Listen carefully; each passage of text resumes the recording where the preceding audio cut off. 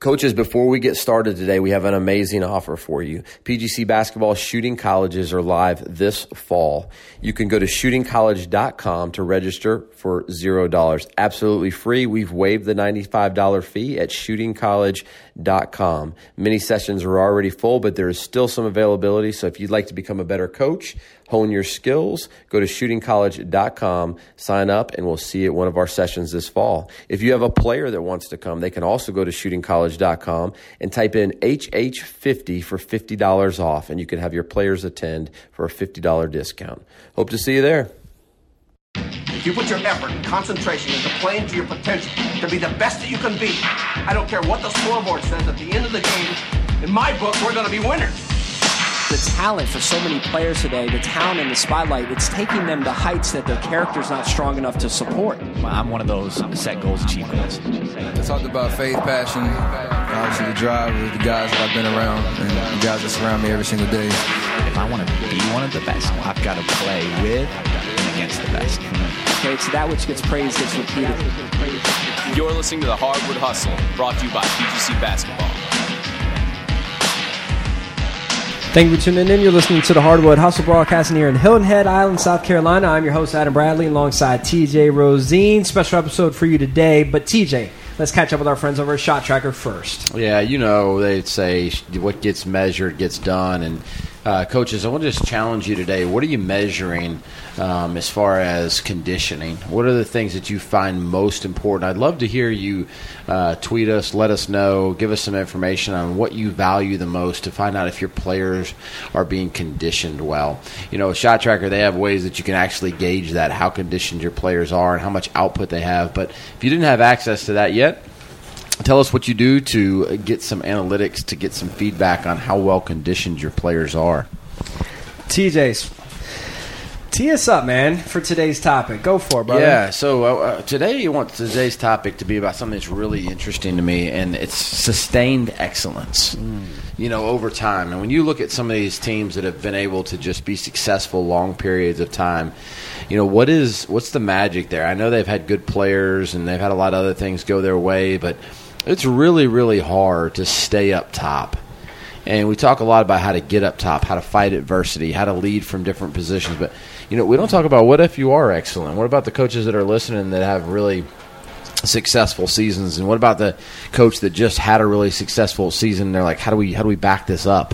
What are the keys to sustained excellence?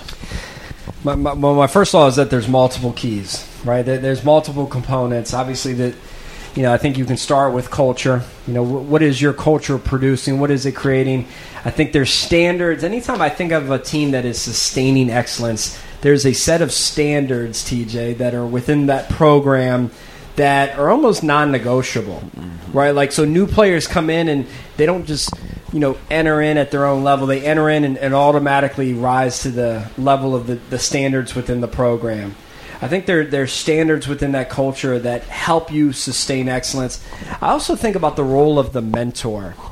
I think about all the programs that have sustained excellence. I think about on the professional level, right? I look at it and I'm like, all right, San Antonio Spurs for all those years, they had a group of players that took on the role of mentorship probably greater than any other team in the NBA, right? The Duncan, the Parker, the Ginobili, that once players came in, they just brought them under their wing and started building them up to the standard of the program. I look at like the Patriots. There's a group of players, Tom Brady, obviously. They've always had veteran guys on the defensive side that once you came, you know, Mike Vrabel, Teddy Bruschi, guys like that you get into the program, you've got these mentors that understand the standards and boom, start bringing them up. And I even look into the high school rank. You know, I'm looking at one team locally I'm thinking about. They've won 3 straight state championships in football, right? They haven't lost a game in over 3 years, right? They're unbelievable, and they've got this crop of players that every time a senior class leaves, this new crop steps up, but they're just like the last, and they set these standards, and they bring all the younger guys up to that standard. They coach them up, they lead them up, they mentor them, and they help continue this trend of maximizing and continuing the success and sustaining it. Yeah, you know, I think another thing to sustaining success is just I feel like that there's a high level of trust. Coaches trust the players, players trust the coaches. Whatever level you're at, it just seems like teams that have it figured out, that are able to handle it for a long period of time. Do they trust the coaches? Like, what comes first, right? The winning or the trust? Right? Because, okay, it's easy to trust a coach that has a resume. So is that what creates the trust, the winning, or is it a coaching staff that just knows how to develop trust? And maybe it doesn't matter. I don't know. Yeah, it's a good question. I think probably a little bit of both, but put yourself in that position as a player. Because I look at Bill Belichick, right? I feel like players have this love-hate relationship to some degree. Like they trust him and they know, but they don't know. They don't necessarily love his style and the standards that he requires from his players, but they trust him. Yeah. And because of the winning, but they may not like. I don't know. It's an interesting dynamic. It's a fine line. It's I couldn't speak about Belichick because I don't know, but I think one of the things that's really interesting about what's going on now is that it seems like because they've won so much. You tell me if I'm wrong. I think this is a really crucial question because I think this could be a downfall. I think they're on their way down. And I think a lot of people would attribute it to Tom Brady or something like that, but I think they're towards the end of this. And there's a couple reasons why I think they're towards the end of this. And I think one of it is a great quarterback, obviously. But the other one, I think, is that the process has become so reliable that I think they're starting to falter in their relationship category. I think that the process was trusted almost blindly for so long by people because it just continued to win. But now I think there's a lot of players that you're starting to hear every year just a little bit more. And you're starting to hear a little bit more from a guy like Brady now. Not showing up for this, not showing up for that. And you're starting to hear you're just starting to hear players speak out more about players when they leave, like I hated it there, or something like that. And I think that it was easy to blind trust because there was so much winning going on, but I think that that part of it, the relationship part, is starting to falter a little bit. All right, this is going to be an interesting discussion. I'm really intrigued by a handful of different things here. So I do agree with that. But let me caveat that. I think there's a level of trust in certain areas. I don't know that they trust him as a friend. I don't know they go to with him personal problems, but I think they trust his competency.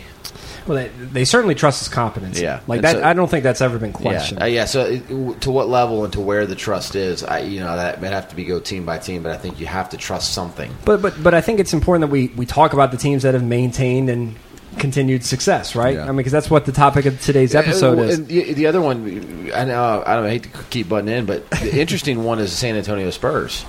They're getting some of that same stuff right now. Well, here's what I want to ask you. I've got a variety of things. Okay. One, I want to ask you is maintained success, okay, or sustained excellence, as you referred to it earlier. Is it more the coaching staff? Is it more the players? Okay, who's more responsible for that?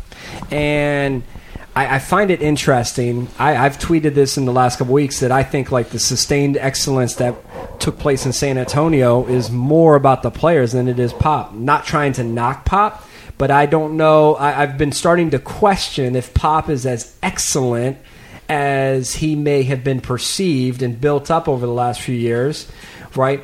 Or if he's now being exposed a little bit post-Duncan, right? Because think about this, right? Everything was amazing with Duncan. And the moment Duncan left, all of a sudden you saw an issue with LaMarcus Aldridge, right? That he actually wanted out. Pop had to have off-season meetings and come into Jesus meetings with him and really get on the same page because LaMarcus didn't want to go anywhere. And then Kawhi Leonard, now there's issues there, right? So I begin to think, is it the coaching? Is it Pop's excellence that is the what sustains it, or is it having a special player like a Tim Duncan? On the flip side, using football as an example, same question. Is it Belichick, or is it the mastermind of Brady and what he's always done? And it's interesting, there's a correlation that as you feel that the Patriots are starting to decline slightly, it's almost in correlation to Brady's behavior starting to change a little bit. I don't think Belichick's behavior is changing, but I'm starting to see Brady's behavior changing, and the success is changing. Duncan changes and goes out the door into retirement, and the Spurs' success changes. I wonder, how much is it of the players versus the coach? Yeah. Well, I think that's a really loaded question because I've said this before. I think the pH in the water matters so much, right? Like, it doesn't take much for something to go bad, right? I mean, if you think about it, I mean, you put, if it's like a fish tank, right? You put the wrong fish in there, and everything goes crazy. The fish that doesn't mind eating other fish, the fish that go and all of a sudden you had a good peaceful tank, and now it's all messed up, and fish just start getting after each other and I think that specific to Pop, I think that it's it helps so much to have guys like that. It helps to have so much like Duncan and all those guys. But I also think there's some genius in the fact that he allowed them to do certain things that allowed them to flourish. I think he put them in the right offense. I think he got them to buy into defense. I think he got them to help mentor each other. I think he helped young players succeed in their roles. I think there's a lot of things that he did. But could that have happened if he didn't have full buy-in from Duncan and guys like that? That would have been a whole different story, whether you can do that. And then I think other guys like Brady, he may be the buffer to Belichick. Like, he understands Belichick. He understands it helps him to win. But what if he didn't have a good buffer there? Throw another quarterback in there that doesn't deal well with Belichick, and he's not able to tell everybody else, listen, give him that little, hey, just chill, man. Just let him be. He's a little bit nuts, but don't worry about it. We're going to get this thing right. So the players like almost trusting Brady more than Belichick. Yeah. But if Brady says he's okay, everyone else says, okay, he's okay. And so I think like creating that pH, knowing the heartbeat of your team. I mean, I think another good example was a guy like Phil Jackson. Do I think Phil Jackson could get out of the Celtics what Brad Stevens gets out of them? Absolutely not. But is there some genius in what Phil Jackson did with great players and give them the rope, give them the reign, give them the freedom, whatever it is that he did? I don't think it was the triangle offense. I don't think it was. But I do think some of the mind stuff that he did with players and allowing them to be. And then so Jordan says, "Hey, Phil's good." Right? And when Jordan says Phil's good, everyone else is like, Phil's good, And then Phil gets credibility, and Kobe says, well, if Michael says he's good, then I say he's good, And so I think that it takes both. It takes both of those things because I think there's other coaches that could have gone in the same situation and not allowed them to flourish. Again, another example, Kerr, right? He's got great talent. He gives them unbelievable freedom, just challenges them in simple categories like ball movement, number of passes a game. So he also allows them to have fun. Guys start talking, wow, not only do we have fun here, we can win here. You know what I mean? Like, I think that they're the right personalities for the right team in the right place. And so I think it takes a little bit of both of those. So take Steve Kerr to the Celtics, right? I don't think he gets out of the Celtics what Brad Stevens gets out of them. Right, and then flip that. I don't know. It hasn't been proven. Does Brad Stevens restrict the players in Golden State? I don't know. Right, I don't know. I think by all accounts, Brad Stevens have seemed a little bit more flexible than the average guy. But maybe that's only because he's had to be more flexible than the average guy. But I think both matter. All right, I want to take a quick break and halftime break with our friends over at TeamSnap, but I want to go in more about the trusting dynamic between player and coach and the role that plays in sustained excellence. But before we do, halftime break with our friends over at TeamSnap. Thanks to our friends over at TeamSnap for today's communication tip of the episode. This week, coaches, I'd like to challenge you to study the best as it relates to communication. Find 3 individuals who you think communicate at a very high level and are very thorough communicators. Study what they do. Study their habits. Study their tendencies. Study their techniques and emulate them. Use the best to help serve as a teaching resource for you. Thanks to our friends over at TeamSnap. Make sure you check out teamsnap.com/hustle to learn more about the communication app serving over 15 million people across the globe, helping get everything organized all throughout the season. That's teamsnap.com/hustle. All right, TJ, you said early on trust, right, is one of the biggest things. And I do think it's interesting. Speaking of the Patriots, that correlation that we talked about, they appear, and it feels like they're starting to kind of drop a little bit in their success. this past year, more than ever, there were questions of the trust between Brady and Belichick. Yeah. It came out in the press with Jimmy Garoppolo's trade and what went on there. It came out in the press about Brady's trainer and what's allowed and what's not allowed and who's talking behind who's back and all that. You may have hit the nail on the head, right? Maybe the trust, being able to have that secure, waterproof, no leakage, just solid, trusting dynamic is so key. Look at the Spurs, right? The moment things started really falling apart, it's like there's this lack of trust. Someone's saying this behind someone's back. What's happening over here? I don't know if I trust that camp versus this camp. You may have hit the head on the trust. Well, it seems where they begin to erode. I mean, the Kawhi Leonard deal is eroding with trust, right? I mean, that's the place it's going down. And it appears something going on in Patriot land is trust. Yeah. And you never had this before with Brady and Belichick. It was always so strong. And I do believe Brady has, in many years, been the buffer. But that's where I talked about in the beginning about having those special players be those mentors. They're carrying many roles of teacher, guidance, friend, but also buffer. Yeah. Like, hey, listen. And they would always talk about that. Pop would get on players. Right, but Duncan would go in behind them and kind of like put his arm around them as the gentle giant and kind of be that buffer. But it's the trust.